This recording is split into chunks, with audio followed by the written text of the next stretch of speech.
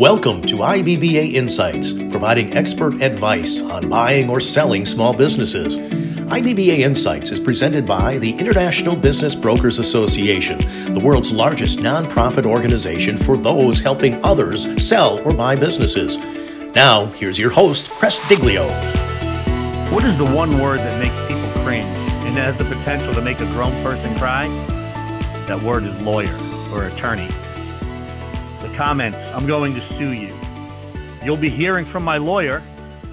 Let's see what my lawyer has to say about this. You're going to need a lawyer. You get the point. The word lawyer can be threatening, but it doesn't have to be, and it shouldn't be. My sister's an attorney, so I have a lot of attorney jokes. Some she laughs at, others she doesn't think are so funny. I think they're all hysterical, but we can have a difference of opinion. That's okay. The perception in the sale of a business is that a lawyer can be one of two things. They can be an advocate for the deal, or they can be a deal killer. The reality is, in the sale of a business, a lawyer is there to protect their client's best interests while working towards the end goal, getting the transaction closed. My guest today is Deborah Carman. Deborah's the founder of the Carman Law Firm, and she's been in practice in the state of Florida for over 32 years. And one of her firm's main emphasis is on business closings. Deborah, welcome to IBBA Insights. Thank you. Really happy to be here, Cass. And it's interesting to hear what you talk about lawyers. I mean, they say we have professional courtesy with sharks. Well, I'm very careful about the lawyer jokes because then they come back with business broker jokes, which I don't think any of them are funny. So. No, that's very, very true. But what you said is so true, too. We like to be an advocate for our client, and we like to help the deal. I always say if you have a buyer that wants to buy and a seller wants to sell, we'll figure out a creative way to make it happen. And that's one of the things we really look to do is be creative. And those are the attorneys I've always enjoyed in my career working with. Those that aren't out to prove a point, right? It's those that are out to, let's see how we can get this deal done. And on our end, we try to save our clients as much money as we can in the billable hours that they're going to have to be paying for. But again, it's the attorney in a transaction, just like the broker. So I'll throw us in there. We're all necessary evils, right? So we all bring a lot to the table and are important to the transaction. We do, and I call it a team effort. Sometimes we work with an accountant as well, and we're all a team really to make sure that this happens, and this happens in a way to protect the client. And it really makes a big difference when you have a good team. Go ahead, Chris. I'm sorry. That's fine. The team is extremely important. I was going to say, and today, one of the things we want to, or the main topics we want to cover are focusing on the sale of a business, whether you're a business broker, you're selling your business, you're buying a business, the things that are important. And I just want to go into several questions that I have for you. But one is something that comes up a lot. I'll get a client that says, whether they're selling or buying, oh, I don't need an attorney, or this is a small transaction, or, you could just help me.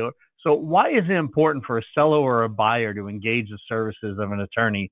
And what would you say to the person who thinks, hey, I'm buying or I'm selling a business, I can represent myself? It's an interesting concept because people always think they can do something on the internet. It's become an interesting tool to have on the internet because you can think you can do everything by yourself. What happens, unfortunately, is there's a lot of issues that go into buying and selling a business that people don't think about. They don't prepare their business correctly over there for a sale. They have questions that occur. It could be something as simple over there as they didn't read their lease when they entered into it, and now they need help in just getting the lease assigned. So there's so many different moving parts to selling a business that people don't even conceive what is going to happen there later on down the road. And it's probably next to, I'd say, probably equal to buying a house. You need to make sure you're protected. And it's interesting in Florida. In Florida, I do real estate as well. And we have situations where people say, well, I don't need an attorney. I have the title company. And again, the title company is there to make sure you have clear title, but they're not there to protect the interest of you as a seller. So it's something that you always want to do is protect your interests. You built this baby, and sellers really have put a lot of time and energy into making a good baby. You want to make sure you have a good fit. If you don't have a good fit, and of course, a lot of that is what you do, you're a matchmaker, Cress, and you make that good fit, but we make sure that legally you're protected. So with that fit, you don't have to wake up 2 years later and realize there's a lawsuit pending because something should have been done about your non-compete or something should have been done about your lease to protect you. So you need that advice. You need that person on your side. And Deborah, sometimes you're just too close to the situation. And the one example I give a lot of my clients and people that I work with, but my own sister who practices business law, who is very capable of representing herself. When she bought a business many years ago, her and her husband, she hired an attorney to work with them because sometimes you're so close to the situation where it's hard to separate emotion from the reality of what you should be doing to protect yourself and because it's easy to get caught up in a deal. So it's important. And so if an attorney who's capable of handling the situation themselves thinks enough to hire someone, I would think that speaks volumes to the rest of us who, like myself, who's not an attorney, that would say, you know what, maybe I'm too close to the situation and I won't be able to see the obvious. It's good to have a little distance or a little help with the situation. I agree with you 150%, and it's a very good idea to make sure you have the right attorney as well, because you want someone that's a business attorney, as you mentioned. You want someone that understands what your needs are, and you need to be able to talk to someone and explain exactly what you're looking to do. Are you looking to buy a job, okay, when you sell your business? Just get out of the day-to-day, but you want to stay on over there. Are you looking over here to get rid of a bad lease? What are your intentions behind your sale? And when you work together with someone who understands that and is a professional with you, we can find a solution to your needs. And that's one of the things that people don't look at is they don't look at what is in front of them, as you mentioned to me, what's obvious. They get emotional, they get upset about the deal, and we're here to go ahead and be an objective third party representing them and making sure that they understand what they're doing and leading them the way. A lot of the listeners on the show are business brokers. So this next question, if you're a business broker and you're listening, I want you to be astute. I want you to get off all the noise in the background, and I want you to hear this next question because I'm very interested in to hear the answer. And Deborah, business brokers a lot of times are put in awkward situations where they're asked legal questions by their client. And a lot of times the broker knows the answer. So they don't want to seem incompetent and not answer the question, but they also don't want to put themselves in a position where they're practicing law. What can and can't a broker say to their client regarding specific legal questions when it comes to the transaction of a business? What they say is, please call Deborah Carmen or contact your business attorney. Because the problem is once you start giving answers to legal questions, you are practicing law. And you don't ever want to be put in that position. That's why when you have a team, everybody works together. We get on a phone call. To me, the business broker is the most important person in this deal, next to the client. So you want to make sure that everybody is on the same team, everybody's working toward the same goal, and we put our heads together to find a solution to an issue. And most of the time, the legal questions are, what do I do with an EIDL loan? Can I transfer that? Now I'm getting questions on ERCs. I'm getting questions involving all new things that happened since the pandemic. But they're legal questions, and anything that involves a legal answer should be answered by an attorney, never by the broker. You should never put yourself in a position to do something differently than what you are trained to do and what you have the license to do, because that puts you in a very bad situation.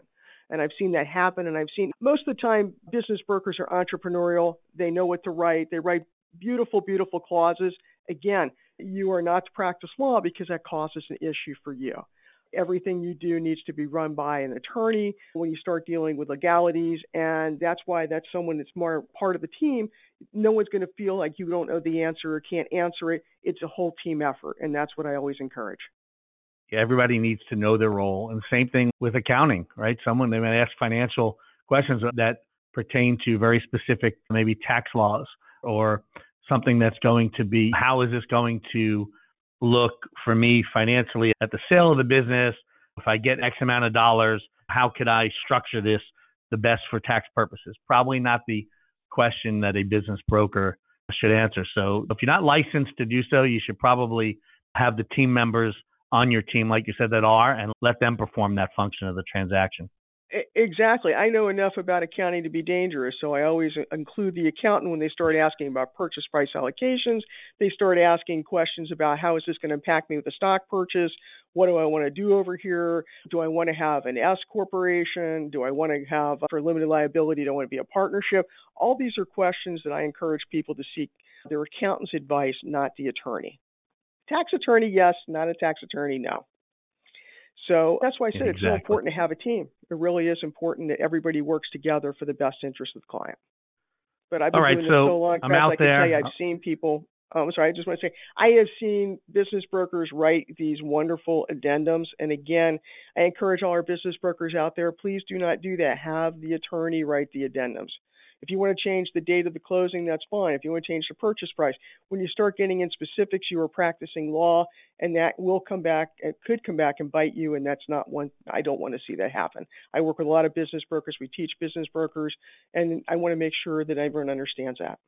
Very well said. And again, even if you think you know and you're a business broker, and so at that point, then pick up the phone or shoot an email, talk to the attorney, say, hey, they need an addendum for this.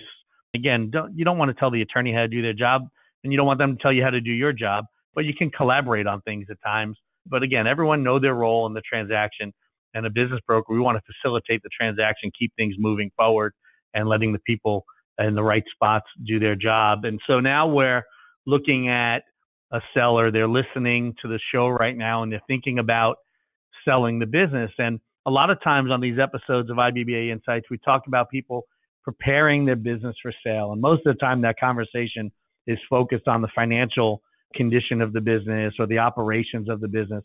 But from a legal perspective, what can someone do to prepare their business for sale? The first thing they can do, Chris, is to make sure they understand what is out there as far as uniform commercial code liens. What people don't realize is when they take a line of credit, when they take an EIDL loan, all of these come with a lien. And that lien has to be satisfied at the time of closing because everything has to be clear. Even people in restaurants taking those dining reward cards. So if they can get a handle on where to reach those people to get those liens removed when we go to close, that's a big step. The second part is that they have their books in order.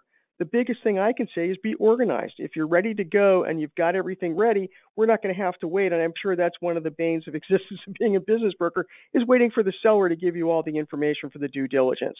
So if you know what to expect and you can put things together, that's a huge difference there. Family members, people are going to have to sign restrictive covenants. So a lot of times a family member is an owner. Is that family member going to have an issue? What are they willing or not willing to do as far as to put down on a restrictive covenant? Just have to look to see what your goals are and see what you need to do. Do you want looking for a contract where you're going to be able to be in the business for another 4 or 5 years as an employee, as a consultant?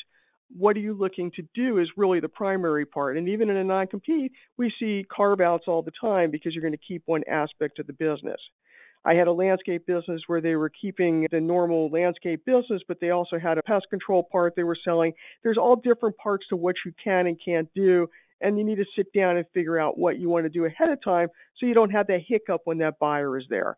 Because that's the worst thing, period, for the buyer to start discovering. You've got lawsuits out the kazoo. You've got liens out the kazoo. I mean, I'll go on there, I'll find 24, 28 liens. It's a problem.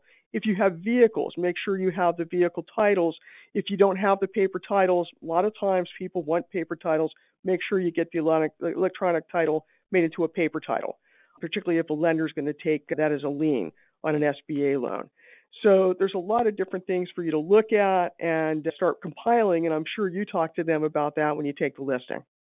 Yeah, that's a lot of pre-diligence items. And there are a lot of brokers out there that say, I don't want to deal with that until I have to. But the problem is, like you said, Deborah, a lot of these things can pop up. And if you wait until a couple of days before closing and the closing docs are being drawn up and reviewed, and now all of a sudden there's a search being done, or you tell the client, hey, you need to bring the titles of the vehicles to the closing. So, well, I don't have those. Now all these little things that don't seem that important can delay the closing. And as we all know, time is not our friend, and delays certainly are never a good thing. No, and especially if we're dealing with financing with a lender, we want to make sure we have all that ready to go because otherwise I can't get in the queue to get closed. So I think the best thing to do is really for someone to sit down when they go through their business and see what they need to do about employees as well, about leases. Sometimes people have not taken and exercised their option. That always scares me. They missed the time to exercise the lease option. Now I don't have a lease option. So I have to figure out what can I do here to get these people a new lease. So there's a lot of things that occur because when people run a business on a daily basis, they forget things, and it's just normal because so many things are going on. They don't look at this and say, do I need to make sure I have 5 years left on my lease? Do I only have 6 months left? Did I exercise that option? How's the landlord? People that have a great relationship with the landlord are always pleasing to hear, but more than that, people don't know their landlord or the building got sold. So all these become issues you have to start thinking about and seeing what we need to do here. And we talked about preparing the business for sale, and now the business is for sale and you're going through the sale process, and you might even be under contract going through a due diligence. But one of the big things or fears of a business owner through the process is, how do I protect my intellectual property or trade secrets during the sale process? And I'd love to hear your opinion on that. People need to have an NDA signed. Now, I know you have one, I'm sure. And what that does is it protects your confidentiality, because the biggest problem you have in you sell a business, it's not like selling a house where you might put a sign up out your door. You want to make sure it's confidential and kept confidential. You don't want employees leaving. You don't want anyone of your competitors know that you're for sale or you're having a sense of weakness in that sense or anything, period. What you want to do is make sure everything is kept confidential. When you have a properly drawn up NDA, you're going to have people seeing this information that not only is it protected, but also it's the right people. So you're going to specify who can see it and who cannot. And that's going to be a big change for people who generally don't know what they're doing, don't go through a business broker, and all of a sudden go ahead and give all the information to a buyer without realizing they don't have any protection. And I see signs over here, I won't name, there's one particular individual who sells businesses over here in Boca Raton, and he puts a sign up in the actual business location. So I'm always amazed, but that's not what we all want to do. We all want to make sure everything is kept under wraps. Again, we don't want any problems with employees. We don't even tell landlords until financial due diligence is done, because we don't want to even go in that direction. And then even still, it was interesting. I had a very huge M&A deal, and they didn't want the landlord to know till really the day of the closing, because the landlord knew all the employees and knew everybody in there. So you just have to think about what you're looking at and make sure you're protected. Yeah, that's a funny story about the sign from the business broker. When I first got into business brokerage 25 years ago, I wanted to be creative, and I came up with this business card, which I never used, but I came up with the idea. I said, everyone wants people to know who they are.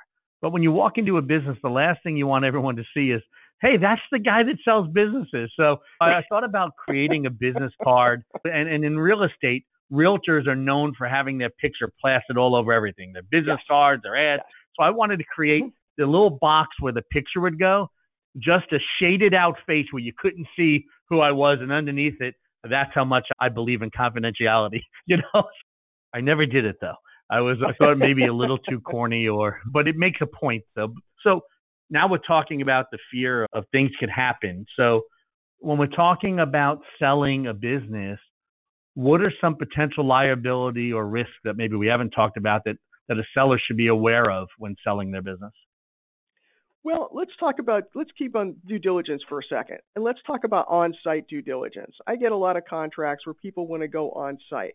That always causes me issues and a little bit of heartburn, because I worry what they're going to say or do when they're on-site over there. Same thing happens to me when I have a situation with real estate being sold as part of the business. We're selling also the real property, and surveyors come on board. Everybody likes to talk. So you want to be very careful there. And if you're going to allow anybody onto your business, you're going to have to really, kind of what you said, have a plan on what you're telling people. Are these insurance people coming in to look? What do we have over here? Because the last thing you want to do is let people know my business is for sale. And some of the liabilities or risk when you sell a business happen to be that you have these liens we discussed before that you haven't satisfied. Maybe you're not aware of what liens are even out there. And some of the problems also are ownership. I had one restaurant years ago, and we did a stock sale. And it turns out that a doctor had invested in the business about 15 years ago, and he had to be satisfied. Well, no one knew where he was anymore. He's still listed in the stocks. He's a crucial player. So all these things have to be brought to surface, and sometimes people to this point really don't even know who owns the business. You really have to think about that aspect of it as well. You want to make sure if there are trademarks that are going to be transferred, everything is done properly, and the risks and liabilities come about with these lease assignments, because many times you're not going to be allowed to be removed as a guarantor in a lease assignment. So how are you going to handle that? If you have counsel, counsel will speak, of course, to the landlord and see what we can do about mitigating this. Sometimes you can buy out of your guarantee in a lease assignment. So there's a lot of different ways to look at things, and these are liabilities and risks that come up. And mostly the liabilities and risks that come up over here regard things that you've done in the past. The pandemic really let some interesting things happen with these PPP loans. Most of the times now they're forgiven, but also we have these EIDL loans, and I just want to talk about them for a second. People, sellers, you cannot keep your EIDL loan when you sell this business. Their interest rate is so attractive. It's 3.75%. Everybody wants to keep it. People did additions to homes. I can't tell you what people did with it. It's all supposed to be for business, and it's an SBA loan. It's the government. It needs to be paid off or assumed by the buyer at the time of closing. So we need to give proper advice there. Now people are starting with this ERC, this employee retention credit, and that's becoming a little bit of a nightmare. So things that were actually done to help people, grants for restaurants, everything, period, you kind of have to look at and say, well, yes, I took the money and now I have to have it repaid or forgiven. So things to look at when you're going to sell, and those are legal implications. So you have to really be aware of what you did, not just now, but during this pandemic time when everybody was really stressed out. Now, Deborah, throughout the years and the many transactions you've been involved with on the sale of a business, whether it be working with the buyer or the seller, I'm sure there are some common things that come up during the contract stage of preparing the closing documents that buyer and seller tend to argue, negotiate, or important to both of them that become potential deal killers in a deal if not handled properly. Are there certain things that you see pop up more often than not that are more common that a buyer and seller should both be aware of going into it, that this is probably going to be a point of contention at some point? One of the biggest issues is going to be the non-compete. The non-compete, non-solicit. People tend to want to keep parts of the business. They want to tend to be a worker, maybe not an owner. So all this needs to be adjusted and understood really when taking the listing, so that it's presented so you're not caught in a situation where you didn't know about a family member or a problem. These seem to be the biggest deals over here with the non-competes, non-solicits. Also employees. Certain businesses, and I don't want to say what they are, have employees paid under the table or paid a certain way. And you got to be very careful when you sell that business, because you can pass that liability on to a buyer. The buyer has to look at this, and you have to really see who your buyer is. Is this a Main Street deal? Is this an M&A deal? What's the level of risk a buyer wants to take? So you just have to clean up your act to some extent before you sell the business if you know that you're looking for a certain type of buyer. And I find that people do this all the time with employees, and they just don't do the payment correctly. Same thing over here with employees that are key employees. Most of the time, I don't allow a deal to be contingent upon a key employee being employed by the buyer, but there's some times when it's inevitable and it's going to happen. So these become issues with the buyer and seller. Other issues involve the lease, as I mentioned to you, because, of course, if you have an SBA loan, you need a term of up to 10 years, whether it's a 5 and 5 or whether it's 1-year terms and you have 9 options to renew. All that has to be in place so that your buyer can walk in and take their SBA loan. So those become issues where buyer takes a look there and decides what they want to do. The legalities of what I deal with are more representations and warranties. What are you saying that you're going to agree to, seller, for your business? Financially, what are you agreeing to? And those become things that I have to look at, and that's my situation to cap those or cap the amount of time they're left open. But those are all legalities. Other issues become over here when you have problems with sales tax, because sales tax follows the buyer in the state of Florida. And if you have a seller who's not paid his sales tax correctly, this is going to be an issue. We see that many times in restaurants. We see that in bakeries. There are normal 2 or 3 sets of books. So these are things that buyer and seller argue over on a regular basis. All great things to look at. And one of the things that gets overlooked sometimes is the transition of the business. Seller goes into it thinking, well, I sold my business. I'm off to Hawaii. I'm into retirement zone and I never have to worry about this again. And pre-closing, they let a lot of things slide that are detrimental to the business but aren't found out until after the closing because they retired a little too soon. Well, then after closing, they go away and they don't help transition properly. And now all of a sudden, a great day, the sale of a business, months later, you're looking at the new owner suing the old owner. So what can we do to ensure a smooth transition of ownership and minimize any post-sale disputes or challenges? Keep open communications is the best thing I can suggest. And a lot of times they're still going to involve you after the closing because you became kind of a mediator in that sense and able to talk to both parties. And open communication lines are key. The fact is that I have buyers over here, and the buyers are going out of the country as soon as they purchase. So it's a really interesting thing over here to figure out who's staying around. Is the seller going to stay afterwards to run the business for the buyer? Is the seller just going to transition him? Or other family members coming into transition? But the smoothest thing you can do is to keep a buyer happy after you sell your business. Because if buyer has questions and buyer has unanswered questions, buyer gets nervous. At that point, I get a phone call. and at that point, I get a call from the attorney, and then they say, gee, your seller left. They were supposed to work here for 90 days post-closing.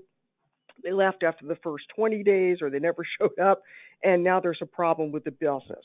So you always want to make sure that you have a very smooth transition. And one of the ways people do that is they actually will have you do a seller note, and the seller note is kept there so that you will do the transition and training that you promised them. And that's why buyers like to have these notes. It makes you a partner.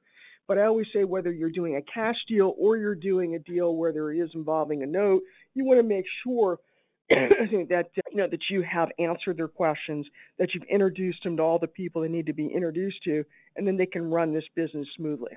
And I think sellers need to be aware that. No, I was going to say, I think sellers need to be aware that even if it is a cash transaction, that doesn't mean they're getting all their cash at closing. Because if the buyer is represented properly, I guarantee you there's going to be some kind of provision or a holdback or setback or escrowed money for a period of time. Exactly. We always have an escrow holdback, not only for indemnification, but also for retention of transition. Because if you don't have the proper training, you really got people that don't know what they're doing and they're walking into a business, they're going to fail. And that's really key. Absolutely. Sometimes we have situations as well where they have them train other employees for the business because it is going to be absentee ownership. And many times what happens, I don't really care for this, but sometimes even before closing, we'll have a transition team come in there and do what they need to do prior to closing. So when they walk in and open that door, everything is ready for business. But what you're saying is 100% key. Even if it's a cash situation, there's going to be an escrow holdback. And that escrow holdback, we do not want disputes based on the fact that you never showed up. Now, let me tell you what happens a lot of times. A lot of times people will come into a business, they'll ask to help, and they're told, get out of here. And the buyer's ego takes over, whatever it is, period, they kick the seller out. If they kick you out as a seller, make sure you have it in writing, because that happens all the time. And then they'll come back if there's another issue and say, you never trained me. So everything has to be in writing if you're going to have post-transition work, and they're going to allow you to end it early. I have that conversation with sellers all the time. I said during the negotiations, I tell them, look, I know they're asking you for 4 weeks of a transition, and in this industry, 1 or 2 weeks is probably the norm. But you know what? Is it really that big of a deal? Give them the 4 weeks. More times than not, you never make it to the 4 weeks. Sometimes you do, but a lot of times I see that, Deborah, they just, by the second or third week, they're like, you know what? You don't really need to come in anymore. And I always tell them, get that in writing, And most of the time it's Exactly. because the new owner's there and they don't need the employees going to who do I go to, who's really in charge. So a buyer wants the confidence to know that, but more often than not, you'll see the buyer go to that seller, the new owner go to the old owner and say, you know what, I really don't need you to come in anymore. Exactly. And what happens too, besides even getting that in writing, what you want to do is make sure while you're on site and you have a promissory note that they're running the business properly so you can ensure you're going to get paid. So I always find it a wonderful thing. Make sure you're a good partner. Yeah, that People tend keyword to partner, really, because legally on paper, you might not own any of that company, but you have a note for a certain dollar amount that you'd like to receive. So like it or not, one way or another, you're partnering with them because you want to get paid back. no, you're absolutely correct. And it's interesting too, because the most successful businesses are businesses where the seller stays on, helps the buyer, and the buyer allows them to do that. When the buyer kicks them off after the first day or says with their ego, I'm not running this business the same way the seller did it, I know there's going to be issues because you bought the business based on how the seller ran the business, and now you're changing everything. So employees get a little bit spooked, everybody gets spooked, and those are the ones I know down the road I'm going to get a letter from another attorney saying there's a problem with this business. And the problem really is, buyer, you didn't listen and you bought an ongoing business for a reason. But that happens Good deals on a can regular go basis. bad really quick. It does. Yeah, they Good can. deals can go bad so quickly. And we got one more thing, Deborah, I'd like to talk to you about before we wrap up this show. I've been around business since I was born. My father always owned businesses, and I grew up, and he always relied on his attorneys and his legal team to help him make those important decisions. But he told me something one time, and he's repeated this many times throughout the years. He said, Cress, not everything is black and white. Not everything is clear cut. Not everything is a deal killer, or does it have to be? Sometimes in the sale of a business, you're faced to make a decision, and your attorney is going to give you the best possible outcome for you of what they would like to see in a contract. But sometimes you're faced with a decision where the buyer won't accept that, or on the other side, the seller won't accept it, but you're faced with a business decision to say, okay, my attorney would like this, and this is the best outcome, but said that we could probably live with this. At some point, you have to give yourself all the ammunition, and that's the attorney giving you all the advice that you pay for they can protect you. But sometimes you have a business decision to make, and really the only one that has to live with that business decision is you. So what do you say in a case where you tell a seller and a buyer at an impasse, and the seller really wants to get the deal done, and the advice is, look, this is the best possible thing, but this is what they're asking. You know, I'd love to see this, but we can live with that. And the decision of the business owner says to you, Deborah, you know what? I want to go forward with this. How do you work with your clients in a situation like that? No, that's a great question, Chris. And the way we work with it is a business decision. At the end of the day, I can tell you exactly what I feel you should do as an attorney. But again, you have to feel when you own the business what is best for you.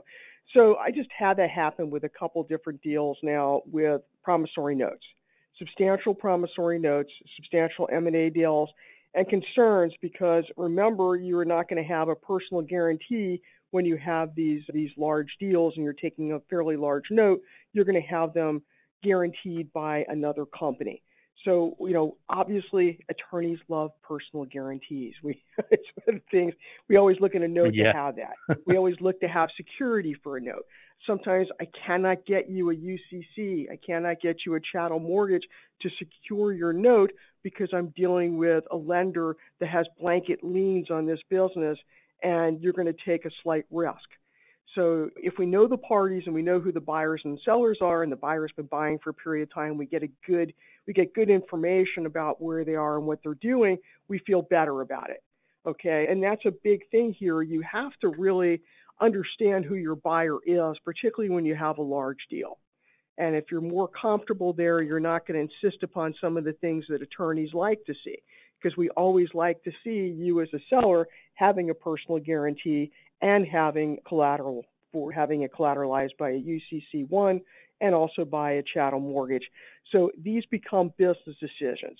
Things such as personal liabilities. Most of the time, buyers like the sellers to remain personally liable in a deal because once you sell, your corporation then has no more assets, but they want to be able to come back individually if there's a problem or representation and warranty that was made that was incorrect or basically material. So a lot of times people say, well, I don't want to be on there personally. That's why I formed a company. But many times a business is not going to sell with that. So everything is explained, but again, it's a business decision. And if we really have buyers that want to buy, really good buyers, and we can feel that because we know them from the past, we know what their terms are, we've seen everything come back over there when everything is run on their business, and they have. And that's what's happening now. They're purchasing 5, 6, 7, 8, 10 businesses for these deals. Then we have a better feeling. They're going to keep people employed. They're going to keep people in a good situation. And many times you're faced over here with these M&A deals. Am I going to wind up basically doing something over here where I'm going to invest my money in their new business? So lots of different changes, even with SBA where sellers can come back now and invest in the business. And we just explain what the risks are. But it's your decision as a seller, and it always has been, always will be. Deborah, I hate to do this because I'm enjoying this conversation so much, but we've got about a minute left. But I've got one more question for you. If there's someone that's out there that's a business broker or they're a buyer of a business or someone looking to sell a business, what advice do you give them in regards to working with an attorney or working with their attorney in a transaction? The best advice is to find someone that understands businesses and is not looking to kill the deal. I work with a lot of attorneys who are also litigators. Litigators have an interesting way, and I'm not saying they can't also be good business transaction attorneys, but they look at the deal a little differently than we do because they look at it, how's it going to wind up in court? And a lot of times it's very difficult then to give someone the ability to actually purchase or sell the business. So you have to understand what they want to do, and you have to be there kind of to guide them along the way. It's almost counseling as well as being an attorney and giving legal advice. It's almost like I mentioned to you before about being part of a team so we can make what you want to do happen and make it so that you understand the risks, you manage the risks, but you decided you want to sell, you want to be in Hawaii. And I just had a client leave for there. That's why I say that. And he's like, nope, this is the first time I haven't had a vacation in 35 years.